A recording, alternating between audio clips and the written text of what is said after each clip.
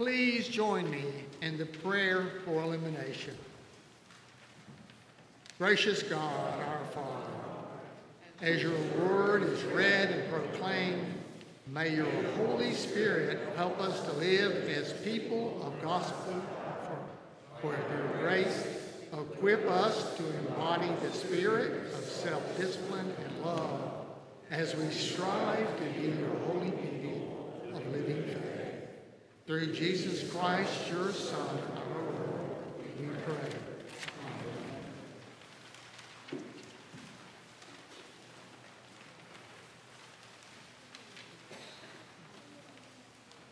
A reading from the Lamentations of the prophet Jeremiah from the first chapter. How lonely sits the city that once was full of people. How like a widow she has become. She that was great among the nations, she that was a princess among the provinces, has become subject to forced labor. She weeps bitterly in the night with tears on her cheeks. Among all her lovers, she has no one to comfort her. All her friends have dealt treacherously with her and have become her enemies. Judah has gone into exile with suffering and hard servitude. She lives now among the nations. She finds no resting place. Her pursuers have all overtaken her in the midst of her distress. The roads to Zion mourn, for no one comes to the festivals. All her gates are desolate. Her priests groan. Her young girls grieve, and her lot is bitter. Her foes have become her masters. Her enemies prosper because the Lord has made her suffer for the multitude of her transgressions. Her children have gone away, captives before the foe. From daughter Zion has departed all her majesty. Her princes have become like stags that find no pasture. They fled without strength before the pursuer. Here ends the reading.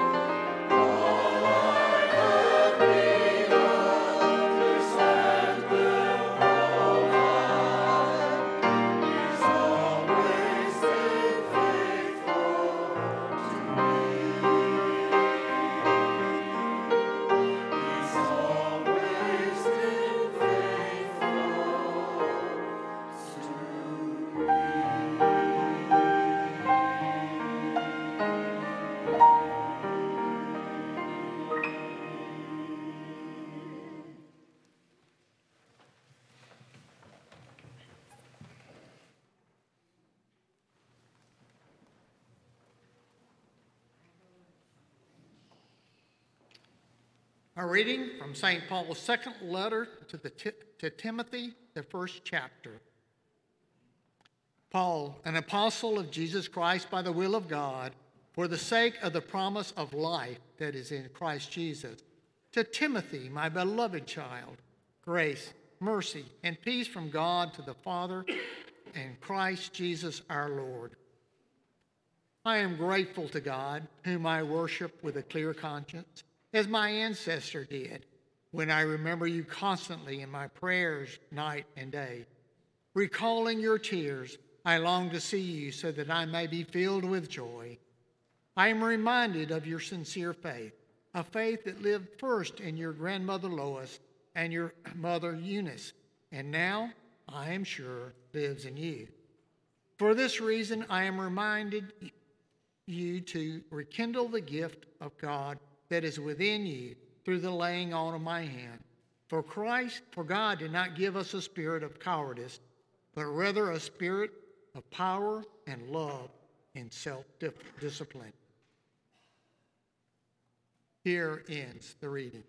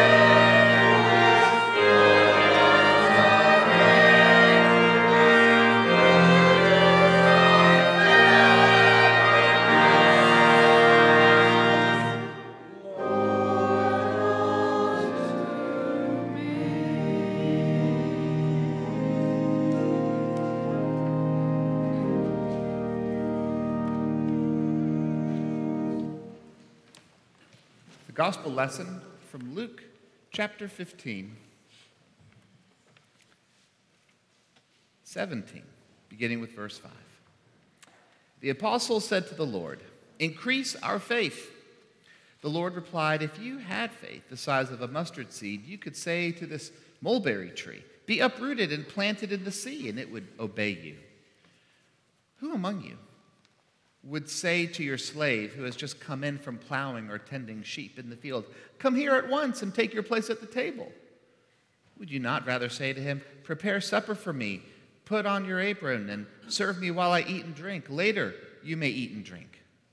Do you think that the slave for doing what is commanded? So you also, when you have done all that you are ordered to do, say, 'We are worthless slaves. We have done only what we ought to have done.'" This is the word of God for the people of God. Thanks be to God. Let us pray. O Lord, thy word is a lamp unto our feet and a light unto our path. In the name of the Father, and of the Son, and of the Holy Spirit, we pray. Amen. Long before W.C. Handy wrote the first blues song on Beale Street in Memphis, God's people knew about the blues. We read them in the book of Lamentations. This book in the Old Testament is distinctive because of the context in which it was written, but also its poetic style. In the ancient Hebrew, one would notice a particular poetic device being used in order to communicate the heart of the message. To lament means to grieve, to emotionally let it all out because of what has happened. It involves truth-telling, telling the truth about the current state of affairs, but also being truthful about how it affects us. That's what it means to lament. So Lamentations, this is the noun version, we have in the book of Lamentations 5 poems that lament what happened to God's people when the Babylonians came in, desecrated all that was holy, cast the people out of their land, and made life incredibly hard for them to be faithful together. Lament. Expressing honestly with grief the loss that has just rocked our world. That's what it means to lament. Now, here's something interesting. Right in the middle of these 5 poems, we read these verses in chapter 3. "But this I call to mind, and therefore I have hope. The steadfast love of the Lord never ceases. His mercies never come to an end. They are new every morning. Great is your faithfulness." Does that sound familiar? We just sang that amazing hymn of the faith. The choir beautifully sang an anthem based upon this same verse. Let me read it again.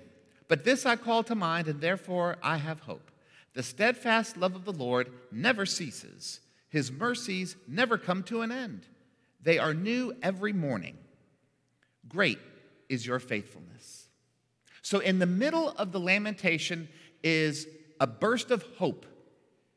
The possibility for God to bring about something good, beautiful, and just, even with all of the heartache and loss. I think this is such an important word for us today because we have been a people about lament. Some of us have been lamenting for many years, maybe even many decades, how life is different. You know the kind of conversations around the coffee table about how things are different now than how they used to be. You've heard those conversations. You may have even contributed to them. But especially over the past 2.5 years, we've been lamenting how life is different. The loss, the pain, the struggle, the challenges along the way. One of the ways that we have been lamenting is the deep divisiveness that seems to be prevalent in so many aspects of life. Deep divides within families, communities, our country, even on an international scale. Here's something I've noticed. I wonder if you've noticed it too. Whenever there is a divide that's experienced over a situation, a topic, a person, people on both sides of the divide seem to lament the fact that there is a divide. In other words, on this side of the situation, I look and I see that this deep difference. And I notice it and I think to myself, oh, it shouldn't be that way. We shouldn't be so far apart. Meanwhile, the other people on the other side, they're also lamenting that the divide exists. Maybe just somehow we can start to move forward if we can commonly agree that the divide should not be there. Is that at least a starting point? I was talking with a church member recently who was lamenting a relationship within her family.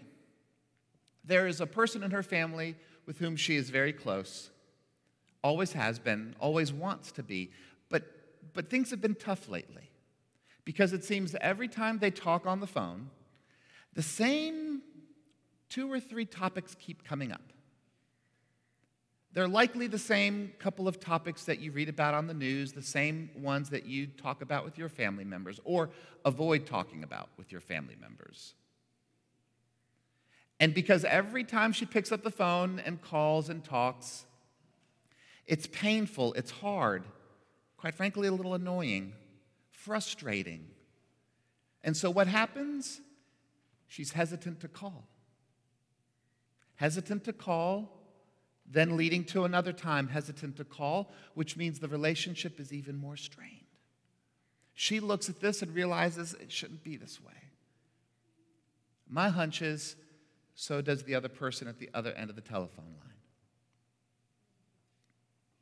We have been people who have been lamenting the situation.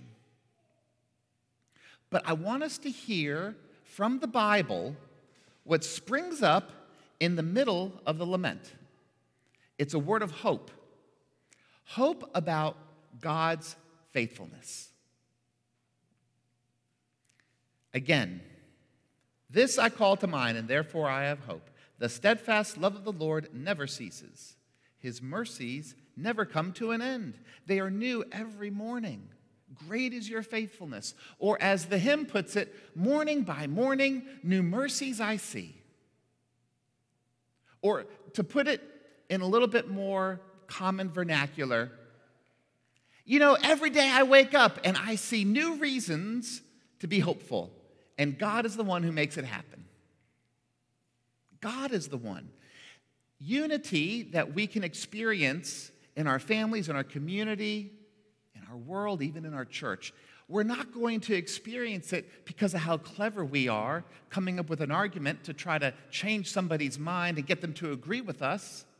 Unity is only found because of what God provides in and through the person of Jesus Christ. The good news of the gospel is God's love for us saves us from our sin so that we can be together in community. Now,